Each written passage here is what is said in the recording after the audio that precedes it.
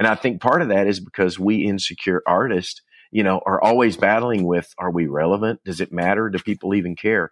And people will so often say, man, I'll even if I play a new song, I've had it happen over and over again, or a new album I'll release, and people will say, hey, that new song's great, but man, nothing's ever going to beat The Great Adventure. Gosh, when I think of you, it's, More to This Life, or man, that record, Dive, and your Speechless record. Gosh, that's the record. And it's like a compliment, but it also is a little bit of it's a two-edged sword, because part of you just heard them say, so really, thanks for the effort, but I didn't really need that new music. I just needed to listen to the old songs, And so as I really wrestled through that, I kind of came to this conclusion that I still have some things that I really feel compelled to say. I've got some things that I not only want to say, but I couldn't have said them before this point in my life. What's up, everyone, and welcome to this week's episode of Trevor Talks. Where as usual, we talk to real people about real topics and real stories. Today's guest is the most awarded artist in Christian music, as well as a father, husband, and advocate for orphans alongside his wife, Mary Beth.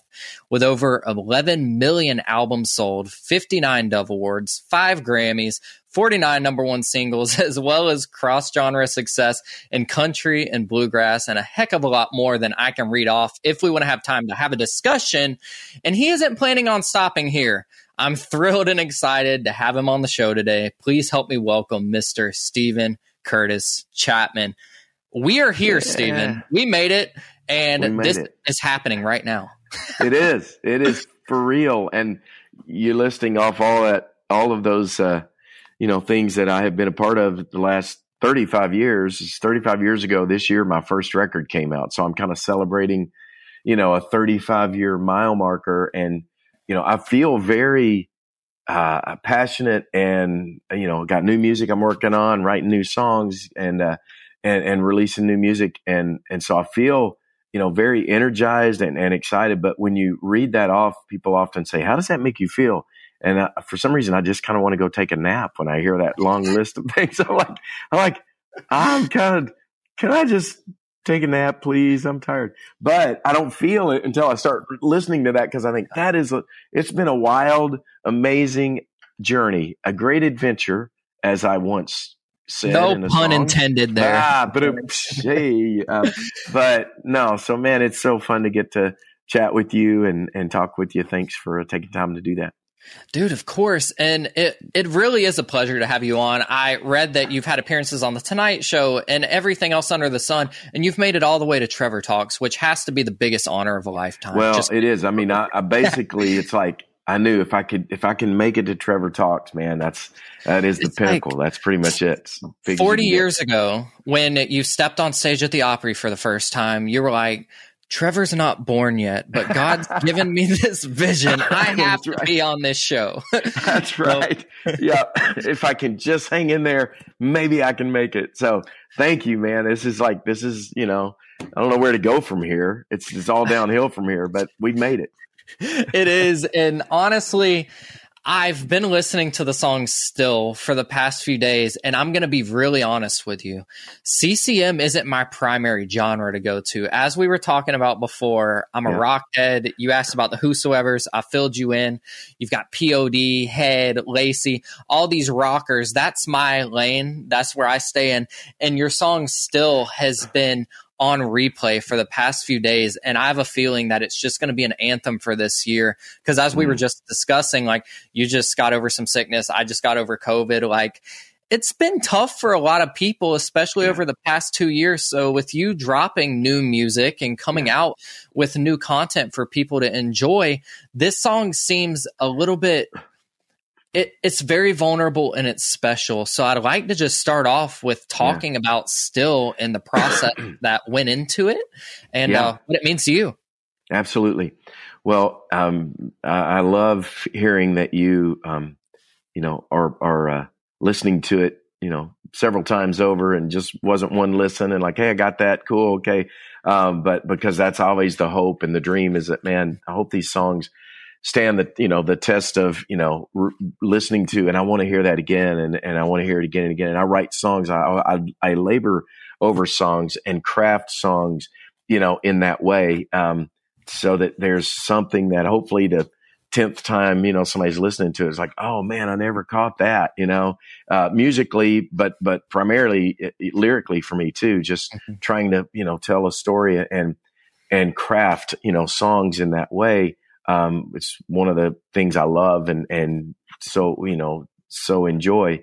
And you're right. I mean, this has been such a crazy time and season the last 2-3 years, global pandemic, COVID, political, racial, just world craziness going on, and a war going on in our world. And, all the things, it's been such a crazy time. And honestly, I have felt compelled in the last few years, to start writing some new music. I didn't have a record contract. I didn't have anything that told me I had to do that. I just, and honestly, I wasn't even sure. 35 years is a amazing, incredible run. And there is a part of me, probably an insecure part of me, that had to wrestle a lot with this big question. Does the world even care about or need or want another Stephen Curtis Chapman record? I've got a lot of friends who, I got a good buddy who's probably the biggest U2 fan on the planet. And he says, you know what? I'm the biggest U2 fan in the world, and I really don't need another U2 record because I have my hard drive is full. When I say U2, I want to go listen to Joshua Tree.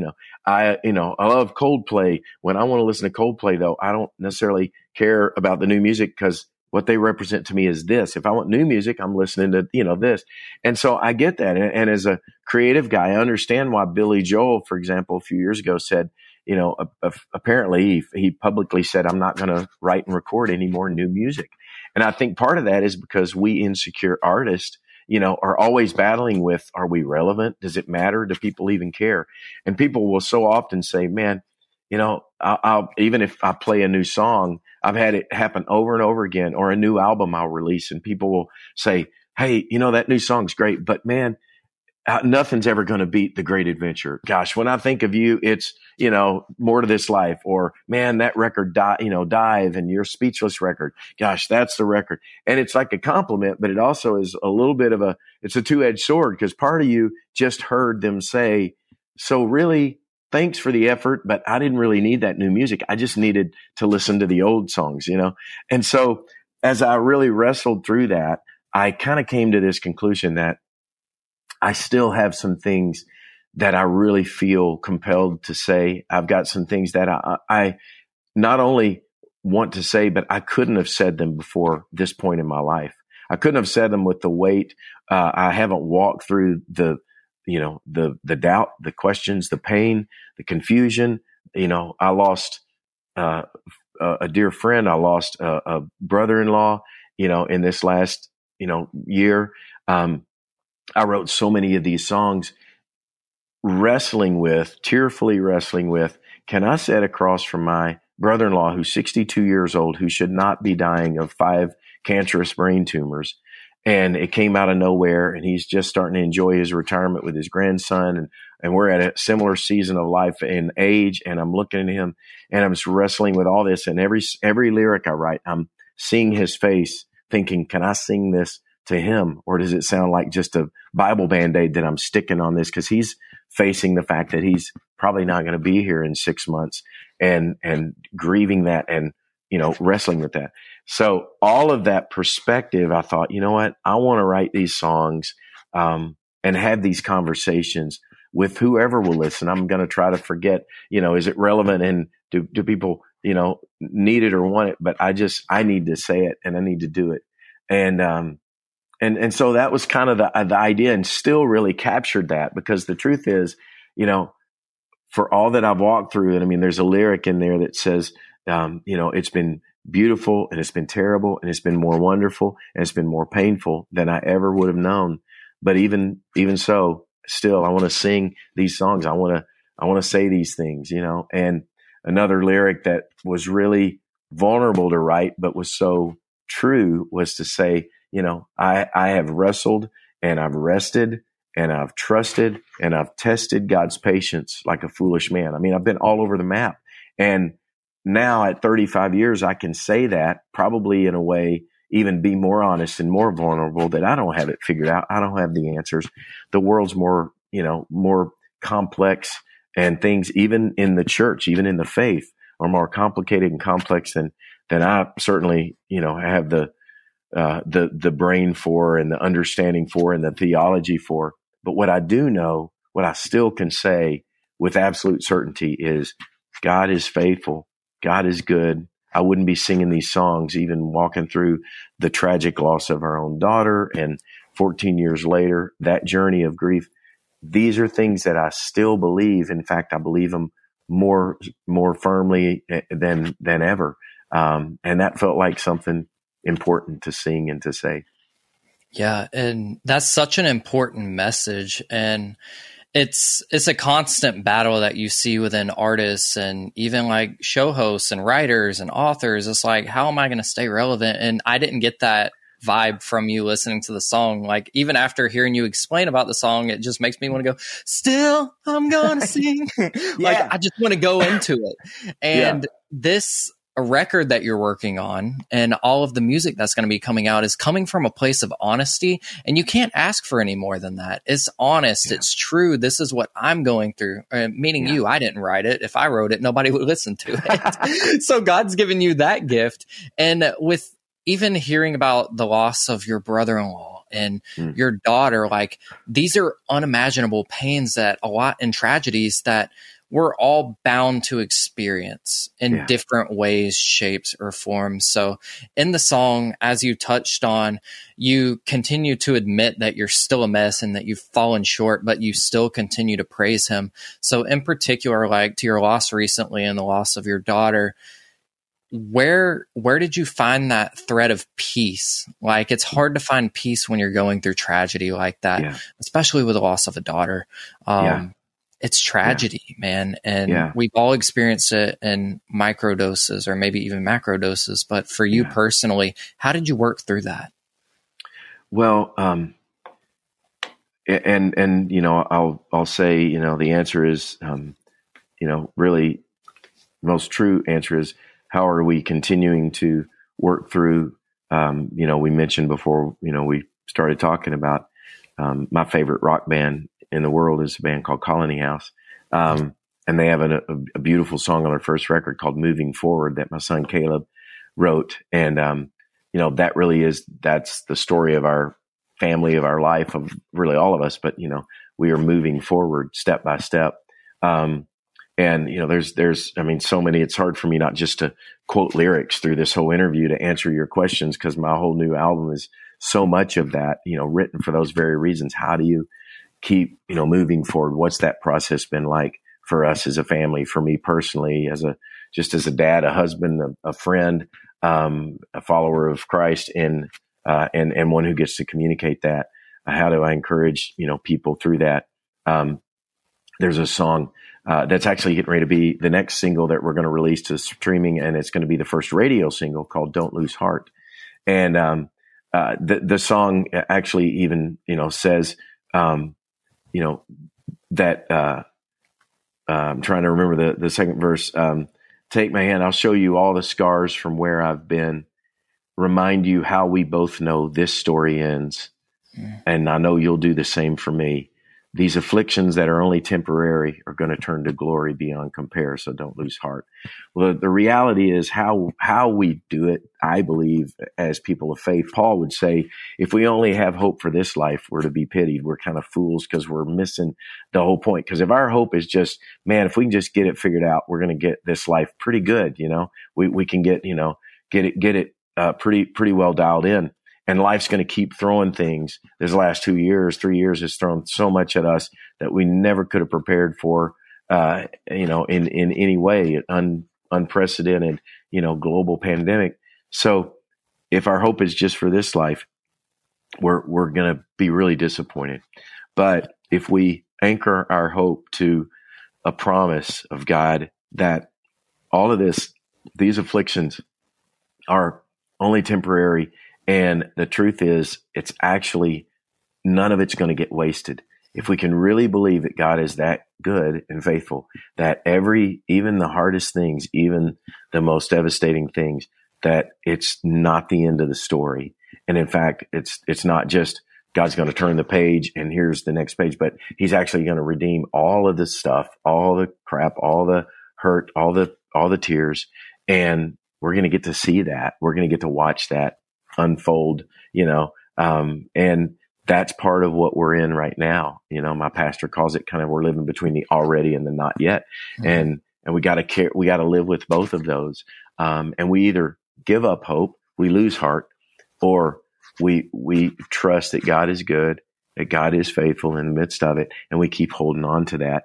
And that's why, again, I'm still singing these songs to go, hey, I've needed it. I've needed those songs. I've needed those friends. I've needed those texts that come at a point when I just think, God, I think I'm at the end. I think I've tied every knot at the end of the rope. I think I'm done for.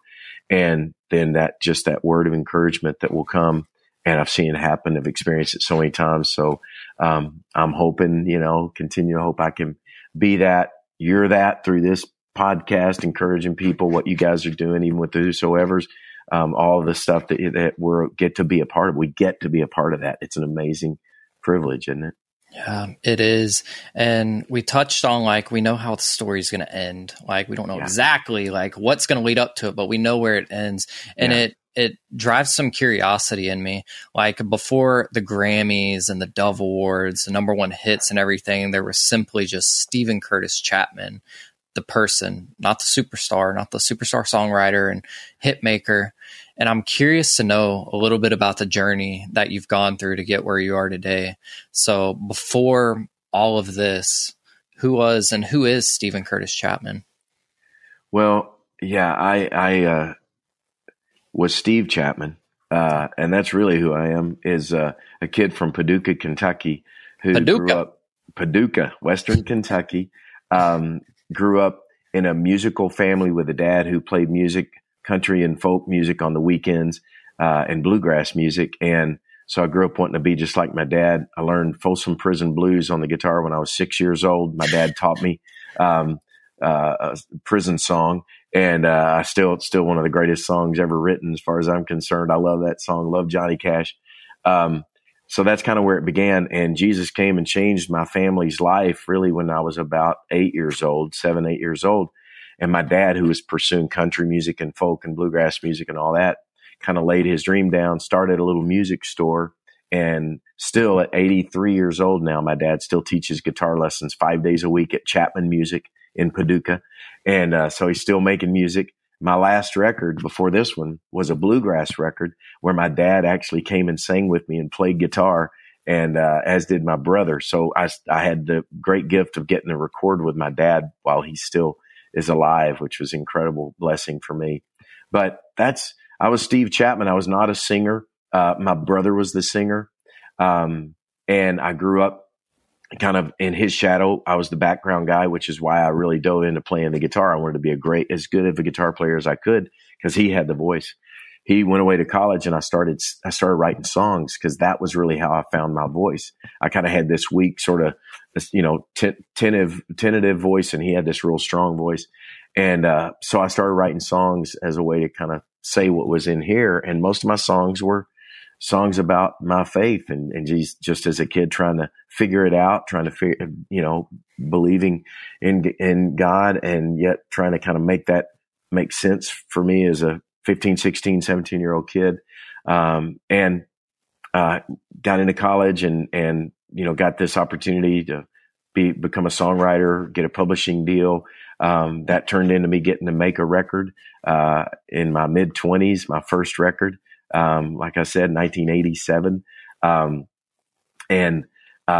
Just crazy, that underneath all of that stuff. And then, awards come and, songs go to the top of the charts, and I'm still sitting there feeling like, and I mean, I can tell this honestly, many times, when I would win Dove Awards, I would come back home to my wife and I would tell her, I'm like, sweetheart, I don't know that they've realized it yet. I'm not really a very good singer.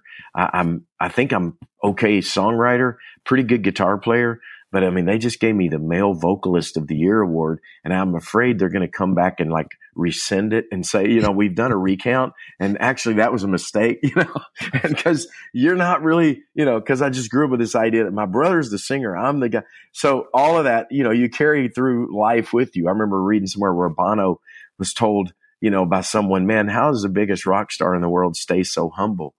And he said something I thought was so profound. He said, there's a very, very fine line between humility and insecurity, and it veils itself very well, insecurity as humility.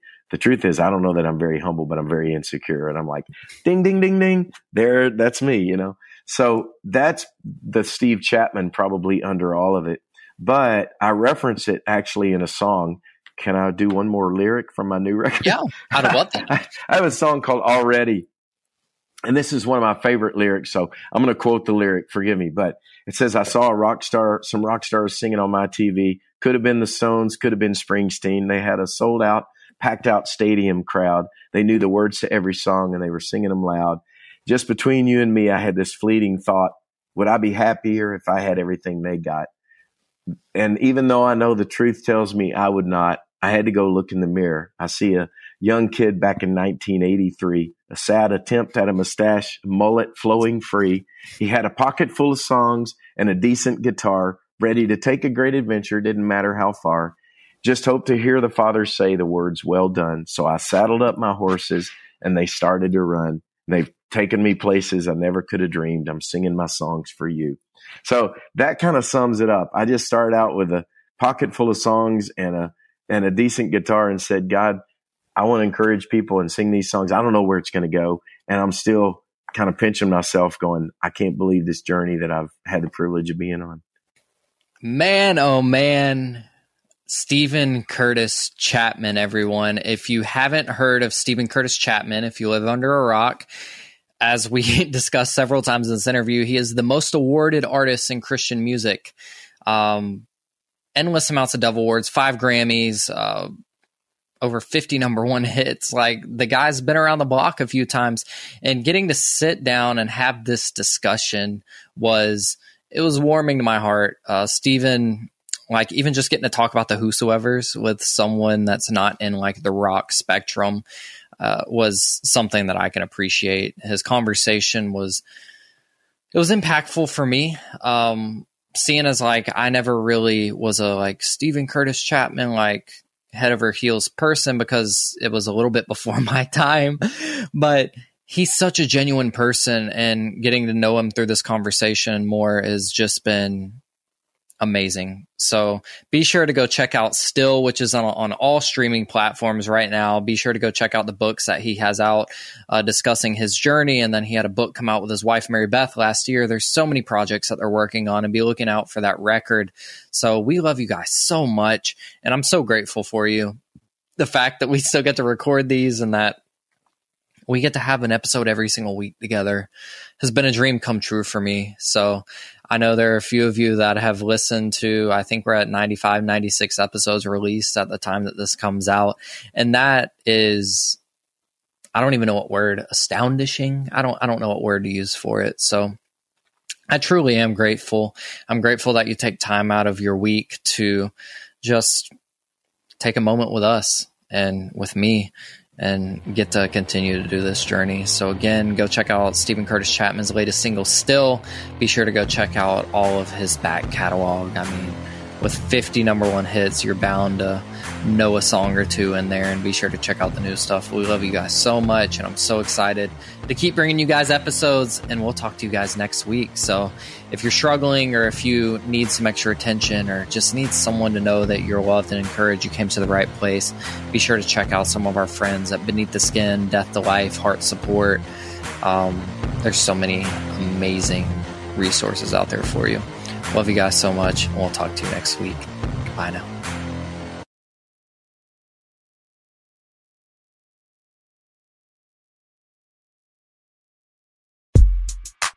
What happens when a writer and former history teacher goes toe-to-toe with his best friend, a nationally touring stand-up comedian? Total carnage, that's what. 2 men enter, and 2 men leave, because That's how it works. Actually, you get hilarious, real, and insightful conversations about life, history, culture, faith, and everything in between. Join me, comedian Johnny W., and my pal, author and speaker John Driver for Talk About That at lifeaudio.com or wherever you get your podcasts.